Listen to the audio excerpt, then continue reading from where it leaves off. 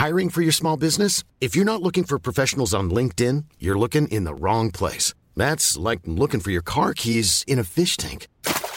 LinkedIn helps you hire professionals you can't find anywhere else, even those who aren't actively searching for a new job but might be open to the perfect role. In a given month, over 70% of LinkedIn users don't even visit other leading job sites. So start looking in the right place. With LinkedIn, you can hire professionals like a professional. Post your free job on linkedin.com/people today. If you're looking for plump lips that last, you need to know about Juvederm lip fillers. With Juvederm Volbella XC and Juvederm Ultra XC, your lip look, whether it's subtle or bold, can last up to 1 full year with optimal treatment and no additional maintenance. Find a licensed specialist and see if it's right for you at Juvederm.com today. That's JUVEDERM.com. Add fullness to lips in adults over 21 with Juvederm Volbella XC or Juvederm Ultra XC. Do not use if you have severe allergies or a history of severe allergic reactions, or if you're allergic to lidocaine or the proteins used in Juvederm. Tell your doctor if you have a history of scarring or taking medicines that decrease the body's immune response or that can prolong bleeding. Common side effects include injection site redness, swelling, pain, tenderness, firmness, lumps, bumps, bruising, discoloration, or itching. As with all fillers, there's a rare risk of unintentional injection into a blood vessel, which can cause vision abnormalities, blindness, stroke, temporary scabs, or scarring. For full, important safety information, visit Juvederm.com.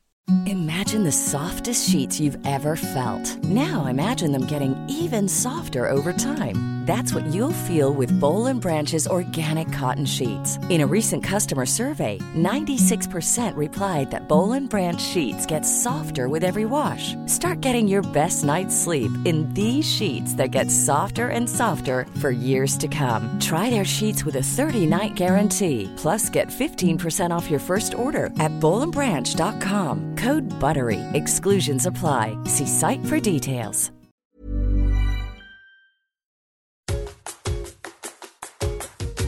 Hi, welcome to Parenting the Adlerian Way. I'm your host, Adlerian family counselor and parenting expert Allison Schaefer.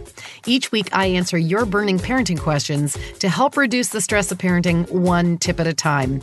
We'll explore Adlerian psychology together and learn methods of child guidance for raising a happy, confident, capable, resilient child.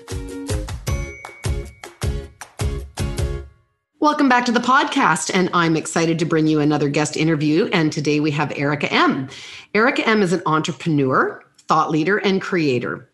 Originally a Much Music television host, Erica is known for her pioneering work in content marketing and social media. She's founder of the digital agency M & Co. and the niche publishing brand YMC.ca, both focused on the desirable mommy market. Under Erica's leadership over 14 years, her companies have earned her over a dozen prestigious awards. Her collaborations with health researchers earned her a Governor General's Innovation Award nomination. She wrote a new musical series for kids called Out of the Books, and it's launching on YouTube. And her new podcast, Reinvention of the VJ, features personal interviews with the stars of Much Music, peppered with inspiration for reinvention. Erica has built a multimedia portfolio, including credits as an author, journalist, playwright, award-winning songwriter, and sought-after speaker. Her remarkable ability to reinvent, influence, create, and lead is what drives Erica. So welcome to the show, Erica. Oh my God, that is the most annoying bio. And it doesn't even say that I'm a mom of two, which is really the most important thing about this conversation. There's the credentialing right there. Yeah. From the trenches of having been there. How old are your kids now? My daughter is almost 17 and my son is 20. And I can speak to the fact that it doesn't get easier, but we do tend to survive. Yeah.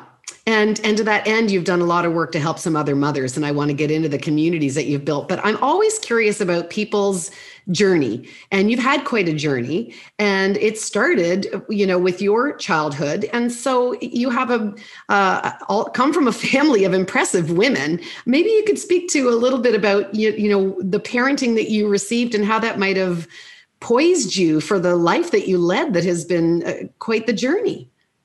It's funny. I didn't realize how I was being raised until I guess maybe 10 years ago, maybe 20 years ago when I had my kids, when I realized that, in fact, I was an unusual person because I just assumed that the way I was raised was the way all kids are raised.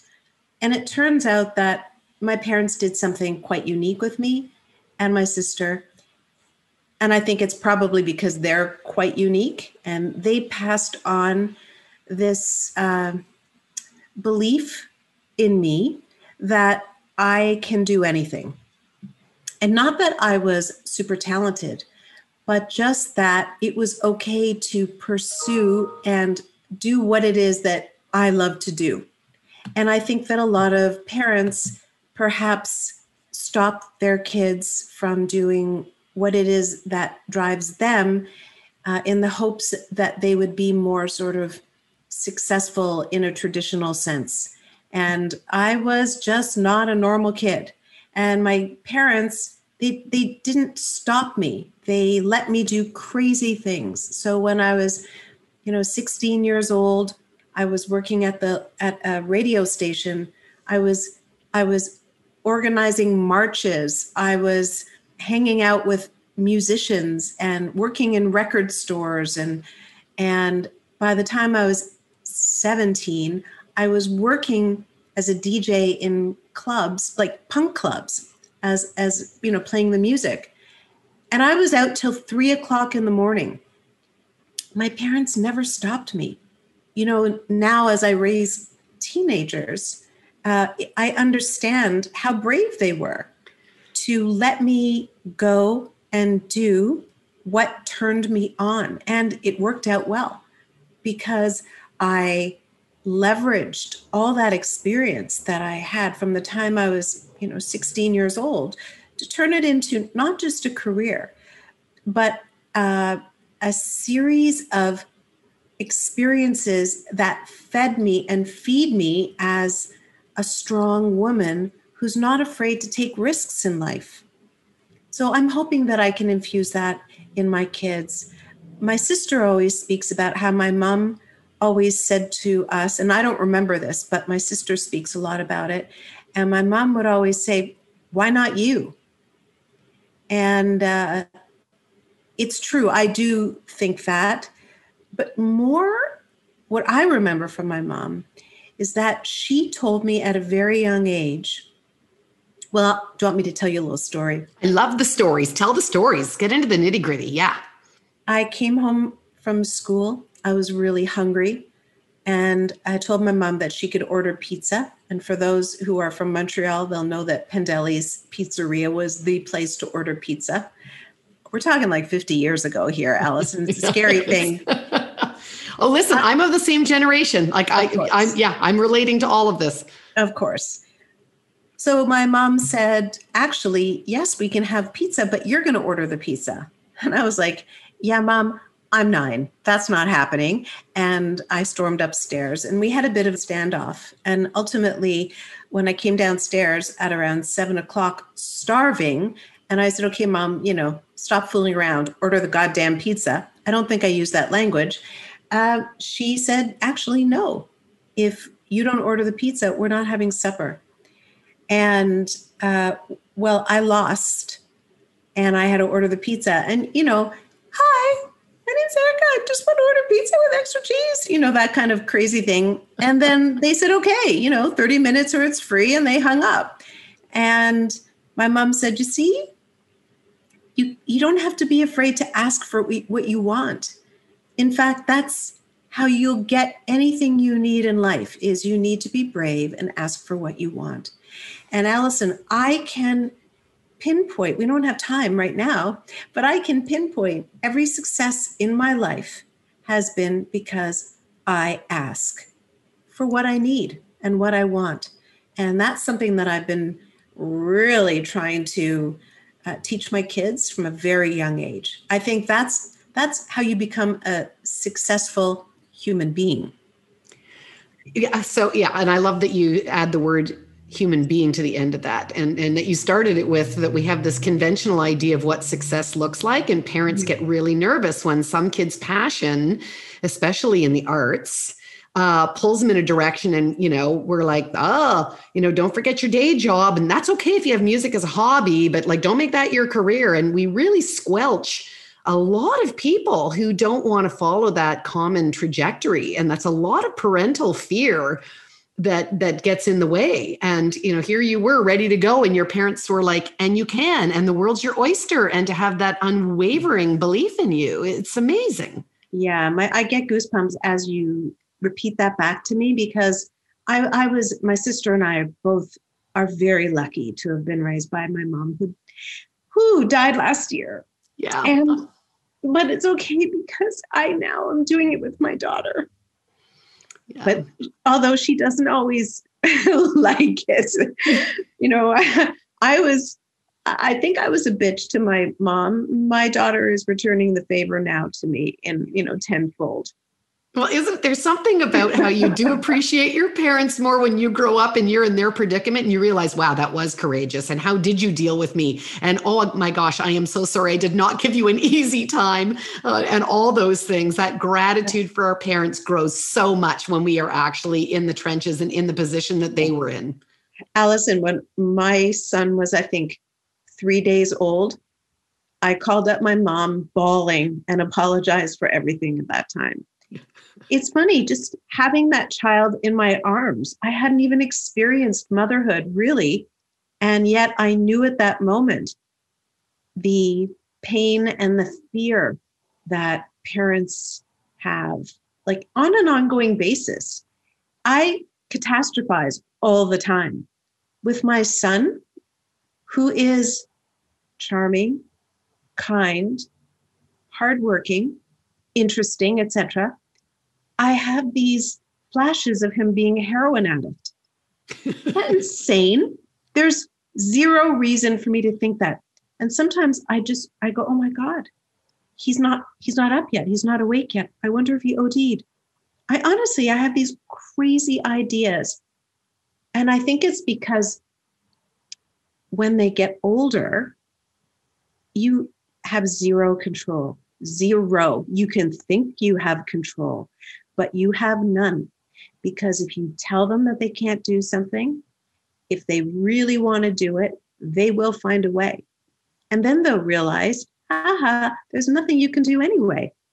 So I had to learn how to parent teens very differently than how I parented my kids as young children who, to some degree, had less power. Right. And I think that's, if we're willing to go on the journey into adolescence and to say, oh, the old stuff I can't continue doing, and not even that it's wrong or bad or anything, but like literally the techniques and the strategies and the approach with our youth, preteens, it starts way earlier than parents think. I actually think in my own practice, it's probably the biggest adjustment, where they kind of thought they weren't going to have to deal with this till 16. And so when it's something with their 13-year-old, they're like, whoa. You're not on my flight path. This is happening too early. But adolescence happens early, and we do have to change our approaches. And you can either fight and rail against that, or you can say, nope, I got to accommodate the situation. And to me, you are like the queen of figuring out how to be agile and tact when the direction when you need to do it. And so tell me about how the Yummy Mummy Club and how that was that tied into your life journey. The timing is too close that it can't be coincidental. Well, it is not coincidental at all, but it certainly wasn't planned. I mean, when I worked at Much Music for 13 years, I did it because I was obsessed with the music business, and all I wanted to do was be a part of that creative industry. And so I was focused like a laser, and I went where I never thought I would actually end up. Well, there was no such thing as Much Music when I was younger, but ultimately I was in the exact place that I was supposed to be. And then when I had kids, I was dying. I literally was dying. I mean, I was that mother who was postpartum. I didn't have a lot of friends who had kids. I was terrified. I was for sure postpartum. And I read the books. I was told all about it, but I still felt like a piece of shit. And I remember the day when my son was jaundiced. He was crying all the time. My boobs were hanging out. They were killing, and he wasn't thriving. And I was in a mom's group, and I was ashamed because all the other moms were nursing their babies and mine was fussing. And my boobs, I got big boobs. They didn't work, or I couldn't work them properly. The shame that I felt, the humiliation, I cannot begin to tell. Yeah, it was probably, I would classify it as somewhat traumatic. I remember having to call a public health nurse who came to my house and looked at my son, and I saw the alarm on her face. And she ran down the street to a pharmacy, and she came back with tins of formula and said, "Give this to your son right now. You need to get on formula." And I wouldn't go back to my mom's group because I was so ashamed. Oh. And yeah, it was terrible. And then the woman who ran the mom's group called me a couple of weeks later and said, "Erica, where are you?" And I said, "I'm not nursing anymore." And she said, "You need to come back. No one cares if you're nursing or not. You just take care of your baby." So for me, the transition to motherhood was really hard. And I noticed that everybody was asking about my son. "How's Josh?" And nobody was asking how I was doing. And I wasn't doing well. And it confused me because I was the one responsible for Josh's well-being. If I was falling apart, what would happen to him? With that sort of train of thought, I decided to change careers. I mean, I had left Much Music about 5 years earlier, so I was no longer involved in the music business. But I tend to follow my passion. My passion at this point was to understand this parenting thing so that I could not only survive, but thrive, and my son to thrive. And so I answered an ad to be a writer for a magazine, and I can't remember what it's called now, but it may come to me. It was like Kids in Canada or something like that. Help, We've Got Kids. No, that's not the one. That's not mine. It will come to me anyway. And they hired me to be a writer. And so I started to interview experts about parenting. So I had sort of a front row into people like you to ask them questions that I really wanted to know. At the same time, I became known for doing all these interviews, and I started writing a series of articles for City Post magazine in Toronto, again, from a mother's point of view. And I was asked to I think, speak or host a conference for parents. It was a woman named Penny Shore. And Penny was much older than me. And I remember getting into a philosophical discussion with her about parenting. And she said, "I'm going to give you one piece of advice." She said, "A parent's job is to help their children make the right choices when you're not around." I was like, whoa. She goes, "That's right. Punishment doesn't work because if you're not around, you can't punish them." Yeah, you're going to steal the cookie from the cookie jar. No one sees me. That's right. So that has influenced my entire approach to parenting. The other thing that I did, well, I'm not even going to go into that yet, but what I did, so that was one of the sort of side benefits of being a writer in the mom space, was you get to meet really interesting people who are sort of parenting experts. And right around that time, while that idea was brewing about why is nobody paying attention to moms, I got pregnant again with my daughter, Jessie, and I pitched the idea of a TV series called Yummy Mummy to a production company. And the concept of that show was to celebrate and commiserate the roller coaster that modern moms are dealing with. So there was no show. It wasn't a parenting show. There was no show for us, for moms, about what the experience of motherhood was like. So it was bought. by a production company, and I ended up hosting the show, writing the show, co-producing it, and it was bought by Life Network at the time and Discovery Health US, and you can still see it. It's still around. Oh, yay. On Amazon Prime, 99 cents if you want to download an episode. We'll check it out again. And that show ran, we had 2 seasons of that show. It was pretty cool. And at the end of the 2 seasons, the show was canceled. And I was like, I'm not done. I am just starting to build a community of like-minded women, of mothers, women with children, as opposed to mothers.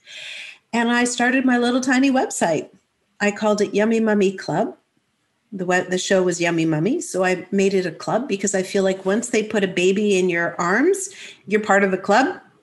And I just started writing stories and meeting people and asking people to write for me, and basically writing stories about issues that were of interest to me. I figured like I'm like every mom. And then when social media happened, Twitter specifically, that exploded my business and my community, where I met women from all across the country, and really there was no looking back. And I grew it into one of the largest online communities for moms in Canada. And what's neat about it, it has only been run by moms for moms from our homes. So when COVID hit, we laughed because we've already been working from home all this time. But it really, it's a feminist magazine or platform, if you will, because I always sort of espouse the idea that guilt and shame should not be part of our sort of lexicon. It is not helpful for anybody. Your first experience with the breastfeeding, you lived that. I'm sure yes. that formed part of the kind of culture that you wanted to create on your platform. If the first mommy group that you were in, you felt you couldn't come forward with what had happened around the breastfeeding. You know what, though? They never said anything to me. It was in my head. There was no expectation put on me, but we all read the books and we all vowed to, have the perfect birth and to nurse, the perfect breastfeeding mom and, do the best for our kids. And that is really a bunch of bullshit, because sometimes your body or your baby doesn't cooperate.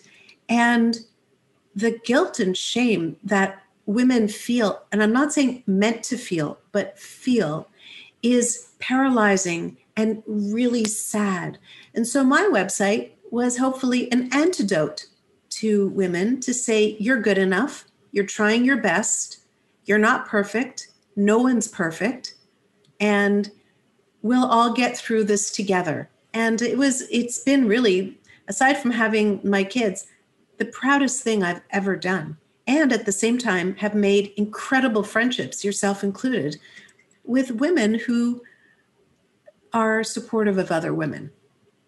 And so in your community, and as you're, in creating this safe space for women to connect, we do things differently. And there are trends in parenting and people have opinions about parenting. So have you ever had to worry about having haters or dealing with the polarization that we hear so much about going on in the world, that we're becoming more divisive? I would say the answer would be no, I was not worried. Did I experience it? 100%. Because if you don't have a point of view, if you believe in, if you stand up for, what is it? If you believe in nothing, if you stand for nothing, I don't remember what the saying is. You gotta stand for something, or you stand for nothing. Yeah. Exactly. So we do stand for something, which is freedom of choice, very sort of feminist ideals. And we also ask questions, and we show different people's points of view. So we would sometimes write an article about breastfeeding and it would anger people. That's okay. The way that the website was set up is that you can leave a gazillion comments if you want, but they can't be horrible or we'll delete them. Yeah, that's the same. That's my policy too. And I agree with you in that, one of the things that we've talked about in recent days about, again, going to sort of how the world is going in the south of the border, is that if we're going to get into dialogue about different opinions, we have to be able to listen to the other person's side, that otherwise we're too much living in silos, and that's not healthy. No. But so having respectful dialogue and disagreement is one thing. Being a hater, is completely different. The motivation is different there. And I think that is more of a new issue that people who live online have to deal with.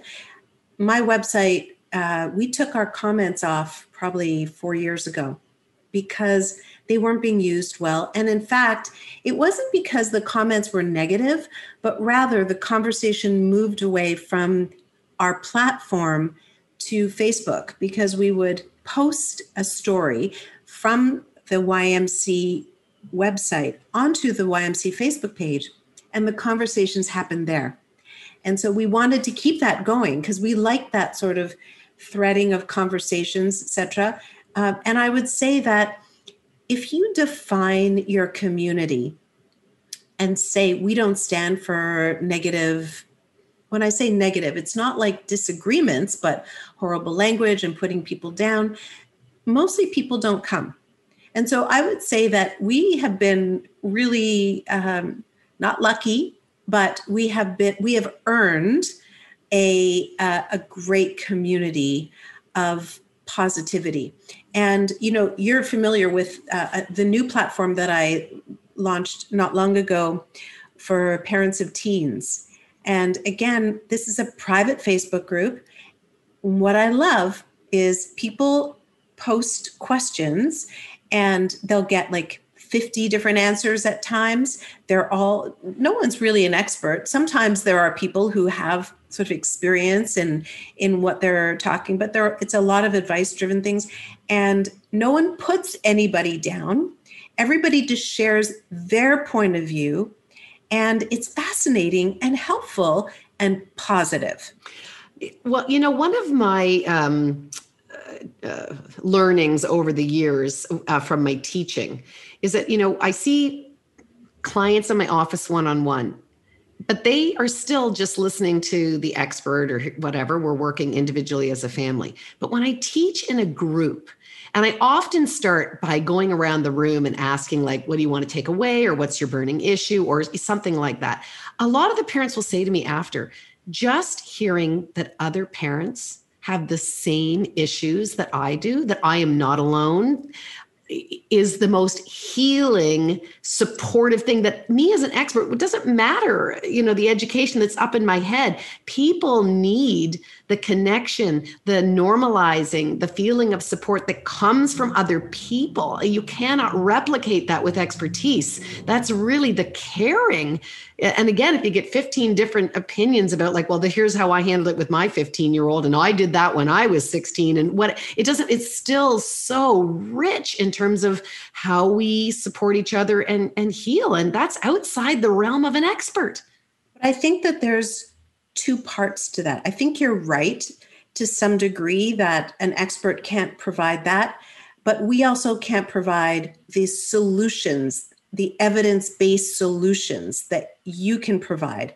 And that is the great combination of having, when parents are having challenges, to go to someone like yourself. And I can say that from experience because I have gone to you and you say things that are kind of magical. And I'm going to give an example in a few minutes, but to go to those other groups, and I have been in therapy with my daughter or for my daughter, and it was a parent group. And you're right. When everybody goes around the room and talks about the challenges that they have, or on the Facebook page, when a mom says, okay, my daughter just did this. Am I, crazy, or is this wrong? And everybody goes, oh my God, I'm dealing with the same thing. You're right. It validates and it makes you understand that this is kind of normal, but it doesn't really give you evidence-based tools or solutions to deal with it. And so I feel like on that platform, I would like to have some people like yourself or other people to also provide actual useful evidence-based feedback as well, because it's not like all the parents who are weighing in are not right. They are right because their feelings are right and how they're feeling about it is true, but it doesn't always solve or give them useful tools to cope with it and change the problem. Well, the same that we say, if 16-year-olds only ask other 16-year-olds for advice, they're not necessarily going to get the best advice. That we want to make sure that they've got access to the kids' help phone. We want to make sure that they have access to the coaches and the teachers and the parents who can bring a different perspective. Not, again, we all know that our teens need their peer support and that they need their peer belonging and sense of community, but left on their own, isolated on their own without that would be a problem. And so, yes, let's be grateful and thankful. In fact, that in the last 100 years, we have learned more about parenting. We've learned more about children development, and we do have research to support the ideas behind what we're suggesting that we never would have had in previous years. And we are parenting better than ever before in history, as much as we're struggling with new challenges. They didn't have TikTok in the Middle Ages. I have a problem though, and I'll vent to you here. Do. So when my daughter started to have mental health challenges, on her 13th birthday, she started crying and basically didn't stop until this year, and she's almost 17. And what I'm saying, I'm sure a lot of parents can relate to right now with the depression and anxiety being rampant among teenagers. One of the biggest challenges that I had was not finding help for my daughter, but finding help for me, Allison. There's a disconnect in the world of therapy for teenagers that someone needs to solve, because I could send my daughter to therapy every day, but if I am not privy to those conversations and or the solutions that these therapists are recommending to my daughter, then how am I, who am the main caregiver, going to ensure that she follows those suggestions, or that I have the right language to use or strategies to use when she doesn't do what these therapists are recommending? And I almost had a nervous breakdown at one point, because my daughter was in that sort of suicidal state of mind, perhaps maybe less so than others who are more severe. I don't know. It doesn't matter. It was bad. And I was the parent who had to go with her to the hospital a few times when she asked me to take me to the hospital. And I did, because you're not going to mess around. And they'd look at her at the hospital and they'd say, there's nothing that we can really do. And they're right, because there was nothing. It wasn't like she was out of her mind. Once they start talking to her, she's a lovely, sane girl who's just struggling. But no one was saying to me, there is a group of parents, there is a group of therapists who speak to parents. Because if we're not involved in this, nothing is going to happen. And I have proof, because I told you, Allison, and I'll share it with everybody else, that last September, so after my daughter has been going to therapy and having really a terrible time for the last 2 years, we found a place. Do you want me to mention the name? Is it? Yeah, sure. Absolutely. Yeah. It's a place called Broadview Psychology. They work with people, so teens, but also adults with emotional dysregulation. And their treatment is DBT therapy. And you probably know the term, but is it comprehensive DBT therapy? Or yeah. It's where dialect. So for people, it's dialectic. It's Linehan was the inventor of that, and yes, it's sort of got the cognitive component to it, but it's specifically around your emotions, and it's very good with teens because a lot of emotional dysregulation happens in adolescent years, and it's, to your point, it's evidence-based, research-based. proven to be effective, especially for those kind of adolescent angst type issues. And what was fantastic is not only did she meet with a therapist once a week, but she was put in group therapy once a week. So she was going twice a week. And the group therapy was not sort of what we visualize as, all the kids venting about, what their challenges are. The kids, in fact, are not allowed to talk about what their sort of racket is. It's more like a class where they learn about emotional dysregulation and they learn how to cope in a bunch of different situations as a group. And there's a third piece to it, which is the parent group. So every 2 weeks, all the parents have to get together for a 2-hour session. We sit around a table and we all talk about what, first of all, we also are coached. So we are given lessons on emotional dysregulation. And I think we had to do 26 different meetings. We have to go for a year, every 2 weeks. And we talk about our challenges at home and we apply them to the lessons. And the therapists there give us language and tools to cope with the kids who are learning the same thing in their classes. And I'm happy to say that after a year and 2 months, my daughter is no longer clinically depressed. She's like a different kid. And it is 100%. No, that's not true. It's not 100%. I would say it's probably 75% due to DBT, and the other 25 is her brain is growing up. And so she's naturally learning skills, etc. But it is incredible. And I'm so grateful to have found a place that included my husband and I in the process of communicating and parenting our daughter, doing things that are at times seem counterintuitive, but they say, trust us. This is what you have to do. And we did it, and they were right. Proof's in the pudding. In the Adlerian model, when we emphasize family counseling, it's because, again, we differentiate ourselves in that we don't just see the identified patient as the problem in the family. We look at the whole family system and we want to help the whole family system.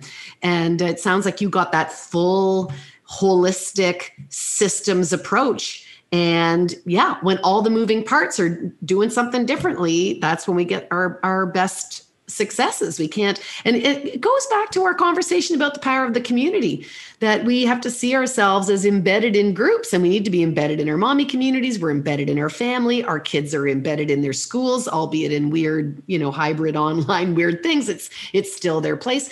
And we have to look at everything from a systems point of view. So, when there's a bullying incident at a school, there's a school culture.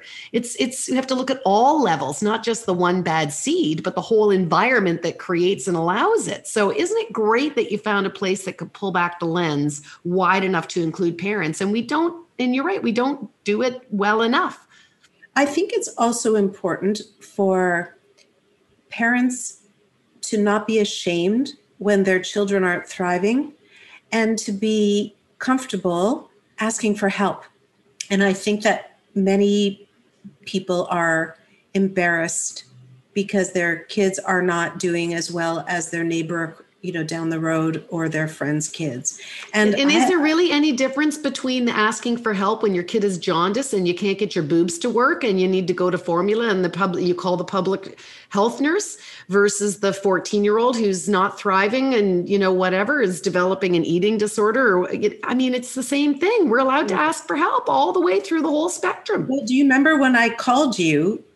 When Jesse was first going right down and crying all the time, and my husband and I called you, and we did a phone session with you. Even though you're my girlfriend, we did a session. I said, this is a professional call. And we told you about her behavior. And you said something that was so fascinating. You said to us, it sounds like she has a secret. We were like, what? And you said, yeah, it sounds like she has a secret. And I remember when we found out she did have a secret that was eating her up. It was terrible. And one of the boys in her school was sending her suicide notes. Could you imagine? She was 12 or 13. No wonder she was having such a terrible time. But it was because we came to you and we explained the situation, and because you have an expertise and you understand human behavior and you know the sort of flags, what to look for. And then it was our job to figure out what that was and be there when that was discovered. I'll tell you, it wasn't pretty when we found out what it was, but once we were able to get through that, which was several months of intensity, we solved the problem, and we became closer with my daughter for a little while. beginning of the journey. I laugh now, but it wasn't funny then, I'll tell you. Yeah. But it's I think it's important that the parents that have been through the trials and tribulations share the stories. And the same in my family. And I've talked to my kids about their mental health issues that they both struggled with. And I've said, can I share this? And my kids have both said, if it helps other families, absolutely. And both my kids had their struggles too. And same thing, they're fine on the other end of that now. And both have great skills, to go into adult life. Sometimes I think it's one of those things where, I don't know, you guys got it out of the way early. It's good. We look at the mental health statistics and how many people now with COVID that are locked at home are starting to realize, I don't necessarily have all the tools that I need because maybe I sailed through adolescence and I didn't have those kind of issues, but now here I am and I'm finding the cracks in the foundation that I didn't get some of that skills training around myself. You do learn a tremendous amount in therapy. It's literally very powerful. Literally, my daughter has to use her skills. That's what her therapist says. When she is sort of dysregulated, so when she's freaking out about something, she's allowed to call her therapist or text. And the first thing the therapist will say, are you using your skills? And there are a list of like 10 things that they can use, like listening to music, putting their face in really cold water, putting ice cubes on their wrists. Like there's I don't know all of them because I'm not the teen, but there are a list of these activities or whatever you want to call them that are evidence-based ways of calming the emotions. They force these kids or reinforce this with the kids so that it becomes habit. And those are skills that she will have for the rest of her life, hopefully. Yeah, absolutely. So now tell me, what's the difference between where Yummy Mummy Club is now and your new media ventures though? Because that's been up and running and it's got its hustle going and it kind of looks, I mean, I know you do hard work, but it kind of looks after itself. It's a mature community now, but you're never one to sit and rest. Yeah, well, I try and tap into what makes me come alive. What makes me feel good?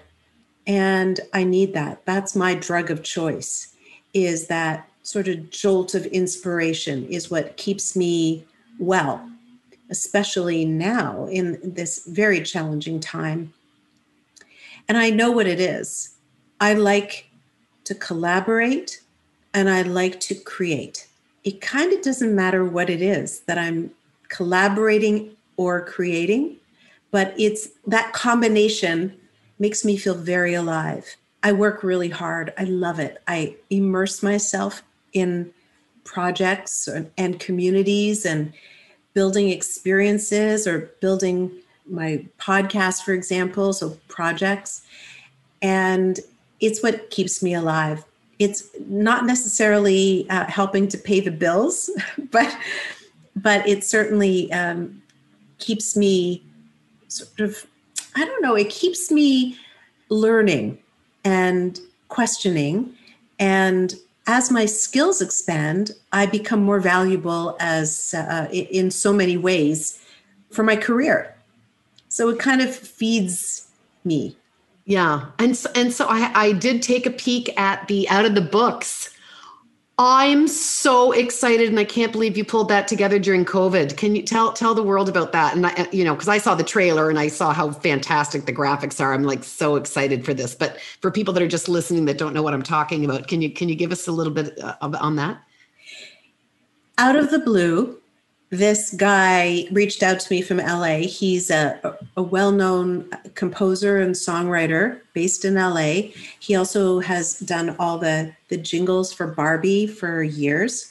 And he came up with a concept of, call them story songs, the idea of taking fairy tales and telling a fairy tale in a pop song. So in like a 3 or 4 minute song, there's a whole story of Cinderella or Beauty and the Beast. And the songs are great. It's the kind of music that parents would like as much as kids. So what he was looking for is a collaborator who can write a show.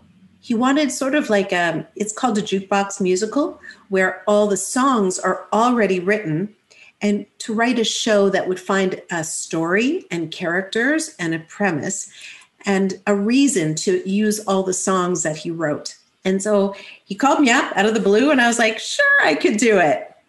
And I did. We collaborated on FaceTime, and we wrote, I think, a really charming show. It was an hour-long show. And we were about to premiere at the Edinburgh Fringe Fest in Scotland, and then COVID hit. And that was not good. And rather than give up this beautiful piece of work that we had co-created, we decided instead to turn it into a YouTube series and shoot it all on Zoom and using iPhones and green screens, etc. You mean that the trailer that I watched is done through that technique? Yeah. People listening, you would never know. This looks like the most high-end production. That blows my mind. Yeah, wow. Wow. So the cast is from the UK and from the US. A couple of the stars from Hamilton are in the show because obviously all theater has stopped, so they were free. And we rehearsed a fair amount, and then they each did their part separately on Zoom, and then it was all edited together. And so now it's just being released, and I'm pretty proud of it. It's got some really cute lessons in there. So it's a little bit earnest, but again, it's hidden. The lessons are kind of hidden. Like there's a fairy who is the blue fairy, and the other fairies always made fun of her because she's the wrong shade of blue. You know, those kinds of playful little nods to what's going on with kids today. And there's another character who is a trollf. So he's a part elf and part troll. And so he's a mixed race. And so what it's like to be sort of stuck in the middle, those kinds of, modern day issues that hopefully kids can relate to. And that's how kids learn. The power of story and storytelling, I've learned that from my play therapy training. And I very fortunately was my grandparents on one side. My grandmother was a children's librarian. And I have, when we do like early recollections and things that shaped and form you, I remember the impact of my storybooks on some really key takeaways, like the same as, Evelyn, to you with your like calling the pizza place and saying, you can always do it. Well, I might have got that from some courageous mouse in a storybook or whatever, but those really impacted me. And you're now between the song, which is the earworm that kids remember and it stays with them, and the graphics and the fact that it's on the platform where they all are anyways. So, they're all sitting there on YouTube. I think you've got a winning combination. I'm so excited to see how the rest of that goes. My goodness. Yeah, it's pretty charming. And it's exciting when you have an idea and then you see it come to life. That's what turns me on. So if you were going to give advice to a mom, because a lot of people got into the mompreneur world, this is part of what social media allowed, and to become influencers and bloggers is a whole other world for moms to actually turn motherhood into something that has a business edge to it. Do you have any advice for someone starting out? Well, I guess we could all listen to my mom and don't be afraid to ask. And I'm not being facetious. I'm 100% serious. Is that the only people who succeed are the people who are comfortable reaching out, asking for help, ideas, asking for clients, for example. Like when I started YMC back in the day, honestly, Allison, I had no money.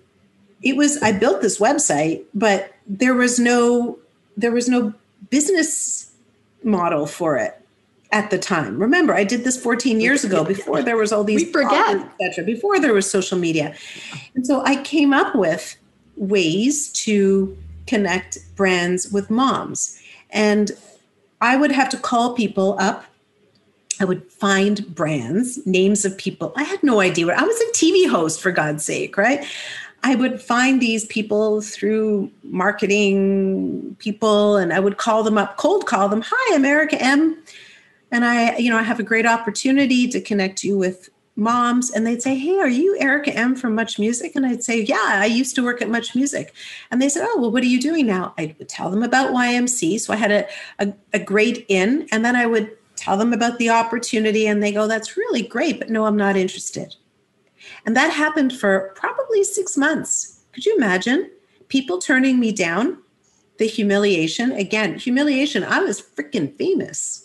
And people were turning me down because they didn't understand what it is that I was. Such an innovator. Yeah, they're low risk takers at that time. And then one day, one person said yes. Do you know who it was? Oh, who said yes first? Samantha Kemp Jackson. Hey! She was working at a company. Now, she knows I tell the story all the time, but it's an important story. After about 6 months of me pitching different brands, she was working at an agency at the time. And she was like, you know what? I think that my client Fuji would like this. This is over a decade ago now. And she bought the whole program. And so we were able to get all the metrics and show the engagement and how it all worked. And because of her, we were able to then show that to other clients. And then they started to buy into it, and my business started. The reason why I'm telling this story is that I want to show other parents or mothers or entrepreneurs, men as well, that it's really hard to start a business. That you may have the vision in your head of why you think your product is so good, but that there is a huge leap from the idea in your head to actually making sales. You have to be so dogged and persistent and have such self-belief. And you have to look at it as a marathon where you'll make one sale and then it may be weeks before you make another sale. And then slowly, you will pick up speed if the product is good. And if you keep your ears open and listen to people who say no and to try and understand their point of view, because your customers are going to tell you what's good and what's not good about your product.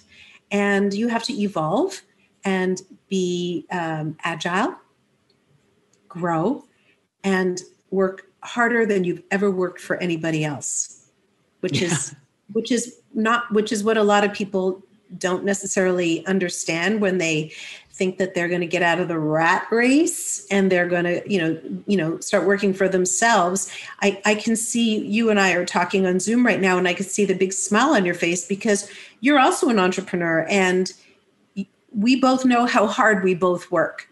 And it looks sort of effortless on the outside, and we look good in social media, etc. But behind the scenes, it's a freaking grind, and it's scary because you never know when your next sale is going to come or if it'll come. So I'm only saying this to people because you have to manage your expectations and be prepared to really put in work with little financial return for quite a while. It's funny how people do think like, oh, how did you do that? Like overnight success. And they forget all the accumulation of not just the years and the hours of work, but also, to your point, going to the collaboration in the community, how many relationships that have given and experiences that all in one small way or another contribute to what, allows something to come to fruition, right? Well, Allison, what's so sort of beautiful about our conversation today is that I've known you for, at least a decade. Yeah. And I knew you back when you were like the VJ, just so you know. I was the one back combing my hair so that I could look like Madonna and watching you. But there is something really special and important about women supporting women and not backstabbing and helping out whenever possible and being a safe space. We've been like that for each other for many, many years. And I also know many other women who haven't played by those rules. And I think they've paid the price because they're sort of self-serving. So, if I were to add to that advice is be generous and never screw anybody, ever.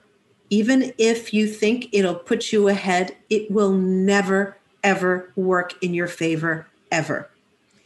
And there ties us right back to the beginning conversation, and maybe a good place for us to close, which is the power of relationship and community in every aspect of life, even in business. And I'm sure in, dealings, with brands that want to meet moms or whatever, you're still maintaining a relationship. You're still serving your community. All of those things sustain us, business, personally, in every single way. That's sort of like the big filter to see everything through. And so hopefully, by having this podcast and connecting with parents and bringing them information in a time of COVID when most of us are walking around with headsets and being isolated, that they've enjoyed joining our conversation. I can't thank you enough for not only your wisdom, but being so open and authentic and sharing your personal journeys, because I think people really do appreciate knowing that the struggles, nobody is exempt from right. The struggles. And so I really appreciate your sharing and your honesty. Well, I think it's important actually that to be, in this bullshit Instagram world where everybody looks airbrushed, that we need to be really straight about our lives. And, it's not a coincidence that my website, our subtitle is Motherhood Unfiltered, because I do believe it's really important that we all are authentic. And I go back to this idea of shame. There is no shame in being imperfect. In fact, that's what makes us all beautiful and unique, are our imperfections. And it's what allows us to connect deeply with each other, is by sharing our vulnerabilities and asking for help. And I'm so proud that my website and me personally have been able to help women all these years, because I really do believe it. And so obviously people are going to be so curious to jump on your page and to listen to the new podcast and go check out the YouTube. And I just want our listeners to know I'm going to put the links to everything that we talked about. They'll be in the show notes so they can click through. But because you do something new and creative all the time, is there any other venture that I have missed asking about or that needs to go in those show notes that you want to let me know about right now? Yeah, I think that's it for now. Those are the big ones. We'll give you 3 more weeks and then you'll have another business up and going. Anybody wants to collaborate, call me now. Yeah, there you go. 1-800-COLLABORATE with Erica. There, your phone's going to start ringing. Oh, so awesome. Well, best to you and the whole family, and take great care. And thank you for the time today. Thanks, Allison. As you know, it takes a village to make a podcast. So thanks to my team, including Max Cotter, my editor and technician, as well as the crew at H2O Digital. This podcast was recorded in Toronto, Canada. We acknowledge the land we are meeting on is the traditional territory of many nations, including the Mississaugas of the Credit, the Anishinaabeg, the Chippewa, the Haudenosaunee, and the Wendat people, and is now home to many diverse First Nations, Inuit, and Métis. We also acknowledge that Toronto is covered by Treaty 13 with the Mississaugas of the Credit.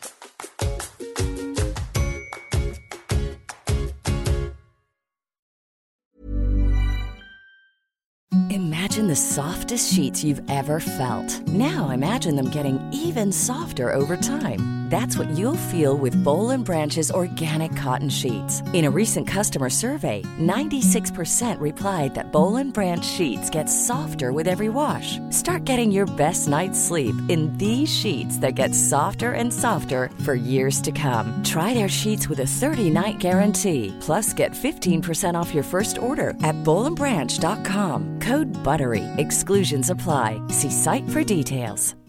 If you're looking for plump lips that last, you need to know about Juvederm lip fillers. With Juvederm Volbella XC and Juvederm Ultra XC, your lip look, whether it's subtle or bold, can last up to 1 full year with optimal treatment and no additional maintenance. Find a licensed specialist and see if it's right for you at Juvederm.com today. That's JUVEDERM.com.